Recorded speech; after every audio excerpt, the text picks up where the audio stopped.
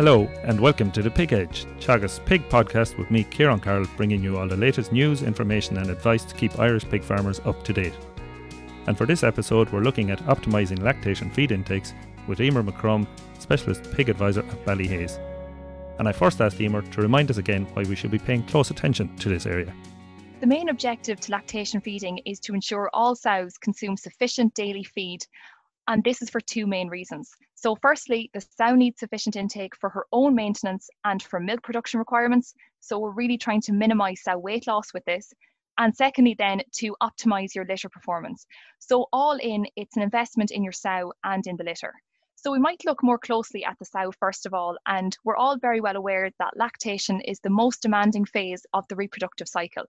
Sow energy requirements are very high during lactation. Like we just said, this is to accommodate her own bodily maintenance and the production of milk for her young.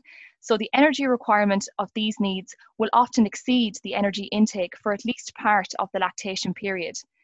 The sow therefore has to draw from her own reserves by mobilising body tissues to provide nutrients for milk production, and this is primarily drawn from fat stores.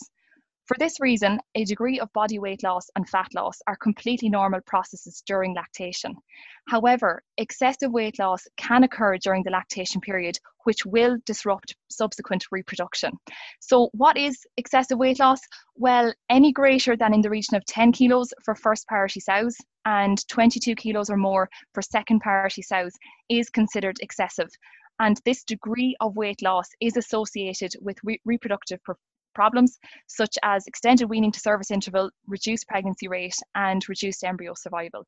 So we must bear in mind that lactation feeding is important not just for the sow and the litter, but for her subsequent reproductive performance too.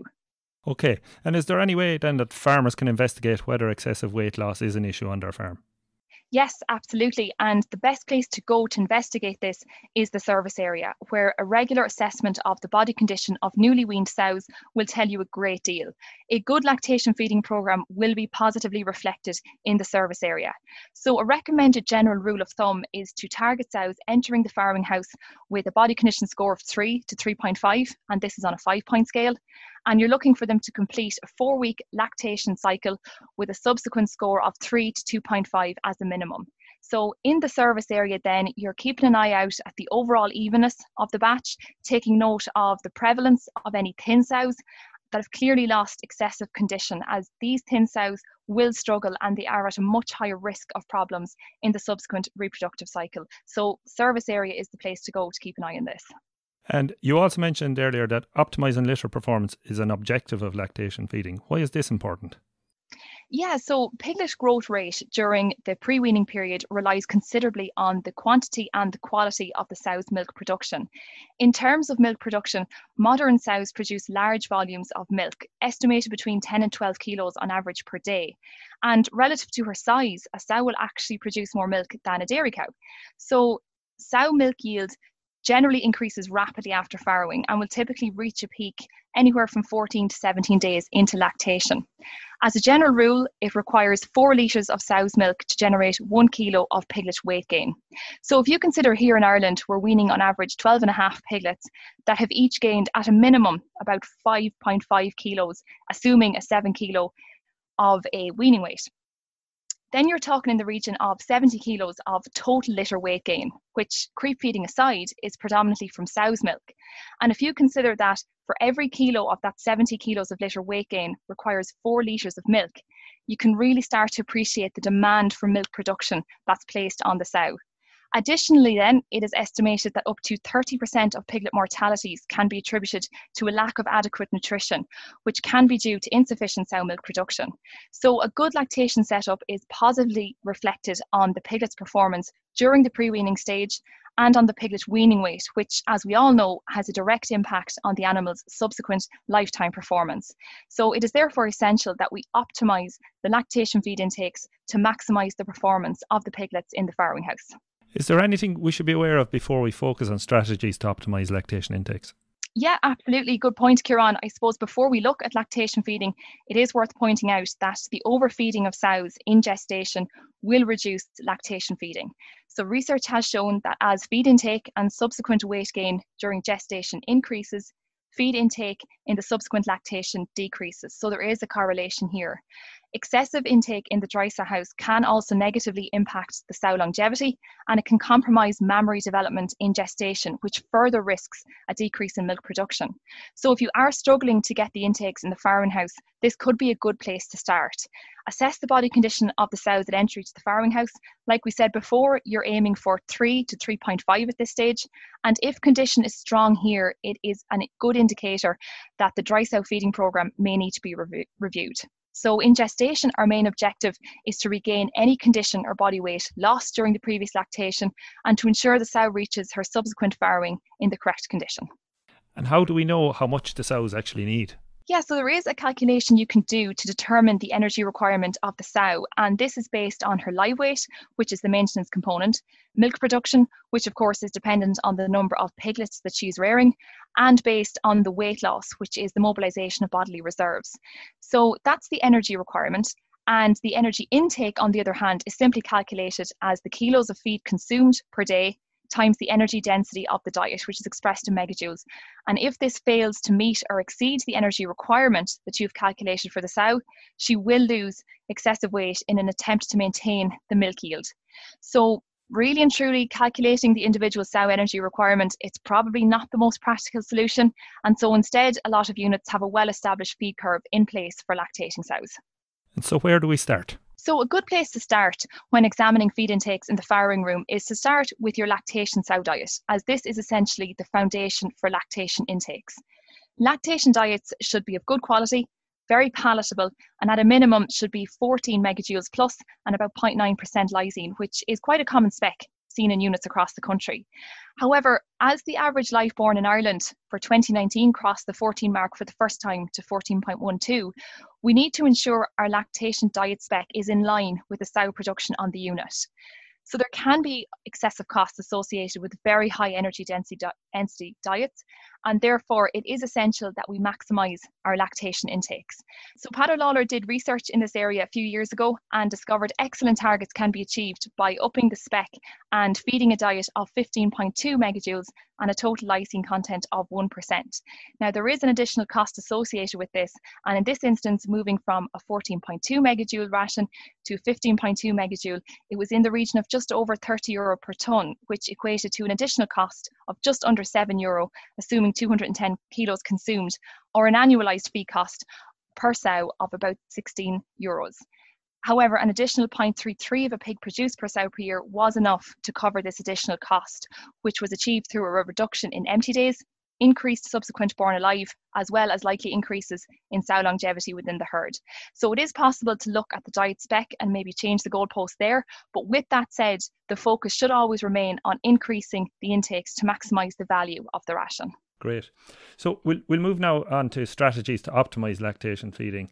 And can you talk us through the areas, that we can focus on, starting maybe with feed management? Yeah, absolutely. And we might look at the method of feed delivery to sows in the farrowing room first. So if you are liquid feeding, it is recommended to feed your lactating sows 3 times per day to encourage increased feed intake. The intake of wet feed sows is generally higher, and this is estimated in the region of 12% versus that of ad-lib dry fed sows. So an ad-lib wet dry feeder is a good alternative to wet feeding to promote increased feed intake, which can be done quite simply by mounting a water nipple into the feed trough. If this is not an option, however, and your sows are dry fed, dry feed is more readily consumed in pelleted form rather than meal form. So it might be worth looking at making a switch here. And if we move on then and maybe look at the pattern of intakes next, generally the appetite of the lactating sow is lowest immediately after farrowing, increasing gradually up to the 3rd week of lactation. The feeding programme therefore in many units reflects this and gradually increases the feed allowance available to sows over the 1st week before feeding at an ad-lib level.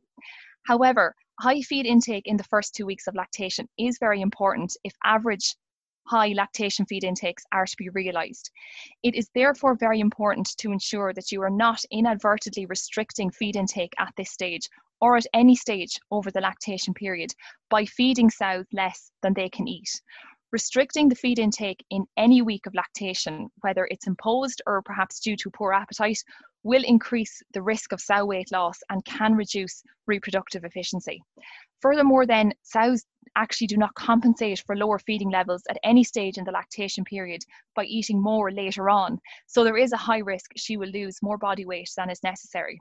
But to check if this is an issue, if you have an automatic feed system, just inspect the sow's trough before the next feed is due. This is a good way to monitor the adequacy of your lactation curve. If you are noticing that there are a large number of troughs that are completely empty and licked clean, these sows really could have eaten more, and therefore there's room for additional feed to be fed. And you can adjust these sows up on the curve, or additionally hand feed extra meal midway through feeds, between the feeds, by topping up the troughs of these sows. There is, however, a fine line between upping the sows on a curve and the risk of wastage. So any adjustments you make to the curve in the daily feed supply to sows should only be made about 30 minutes or more after feeding by observing the feed residues in the trough so as to minimise unnecessary wastage. And on the topic of feed, is there anything else that's important here? Keeping feed fresh is a very important point, as pigs can be notoriously fussy when it comes to feeding time, especially where wet feed is concerned. So while we don't like throwing feed down the slats, sows will refuse stale feed, and putting fresh feed in a trough with stale residues can spoil the next feed. So it is recommended to clean out any leftover feed at least once per day to ensure the sow has fresh feed delivered. And another very simple thing then is just simply getting the sows up to eat. It's important for intakes, but it's also a good way to check if the animal is eating as expected, and also to check the overall health of the sow. Is there anything else then in the farrowing house that we can look at to optimise intakes? So the environment in the farrowing house is a very important consideration when looking to optimise feed intakes. Firstly, we look at the temperatures, and it'll probably come as no surprise to hear that high farrowing house temperatures will suppress intakes, especially if the sows are coming from quite a cool dry sow house, as they must acclimatise to these higher temperatures. This is particularly the case for younger first and second litter sows who tend to be lighter eaters, and for very large or overweight sows. Now, of course, it's not possible to run the farrowing house at cool temperatures, as we have to consider the piglets in there. But once the youngest pig in the house is 48 hours old, you can step the temperature back to make it a more comfortable environment for the sow. So it's recommended to maintain the farrowing house temperatures in or around the 20 degrees Celsius mark, as this is approximately the upper level of the thermoneutral comfort zone for sows. It is, however, essential before you make any changes to the temperature in the farrowing house to ensure all your heat pads are functioning correctly and to minimise any drafts at piglet level as well. And lighting then is another factor that is important for intakes too. Research has suggested that providing 16 hours of light per day in the farrowing room compared to 8 hours or less actually increases sow intakes and has a positive effect on the litter weaning weights and the improved rebreeding performance of sows. And of course, light is especially important at this time of year. Great, and we're coming to an end now, Emer. So is there any last important points that you'd like to make? Yes, I think water is sometimes referred to as the forgotten nutrient, and it plays a vital role in the farrowing house. It is essential that regardless of the feed system, sows must be provided with fresh, clean, supplementary water to match their needs. Even wet-fed sows may not be getting sufficient water from the feed mix, especially in those early days after farrowing. So it is important to check water flow rates to drinkers in the farrowing house too, as inadequate flow rates can restrict access to water. And sows do like to drink together as well, so the recommended flow rate for lactating sows is about 2 to 4 litres per minute. Ensuring there is sufficient trough capacity is another important consideration. With older troughs especially, we may not have sufficient space to deliver the necessary quantities of feed, and this is in particular something to watch out for with wet-fed sows, especially at high feeding allocations, just to prevent the risk of wastage while feeding. Finally then, the water to meal ratio is something that should not be overlooked. The higher this ratio is, the more water the sow must consume to get a sufficient energy intake. And high ratios may limit the potential intakes, as the volume the sow needs to consume is simply too much. This may be a problem on older feed systems, or perhaps systems with long lines and many bends, but it could be worth looking at the installation of a new pump or satellite tank in order to pull this ratio back in. And there is also an additional benefit of reduced slurry production with this move as well. So I suppose in summary, lactation is a critical period of the pig reproduction cycle, and sow feed intake can represent a limiting factor on performance. Extra care should be taken in this period to encourage intakes with a view to supporting sow body maintenance and minimising excessive weight loss, thereby safeguarding her subsequent reproductive performance and longevity. By optimising intakes, we can also maximise the litter performance and ensure we have good quality piglets at weaning, which has a positive impact on lifetime performance. So I suppose in short, it is worthwhile investing the time and attention here to support the sow and her young, both in the short term and into the future. That's excellent, Emer. Thanks. Some very, very important information there, very useful information. So thanks for joining us today. Thank you. Thanks, Kieran. That's it for the latest episode of The Pig Edge, and my thanks to Emer McCrum for joining me on the show. Don't forget to rate, review and subscribe on Apple Podcasts or Spotify so you never miss a show. And for more farming information, go to teagasc.ie. I'm Kieran Carroll, and thanks for listening.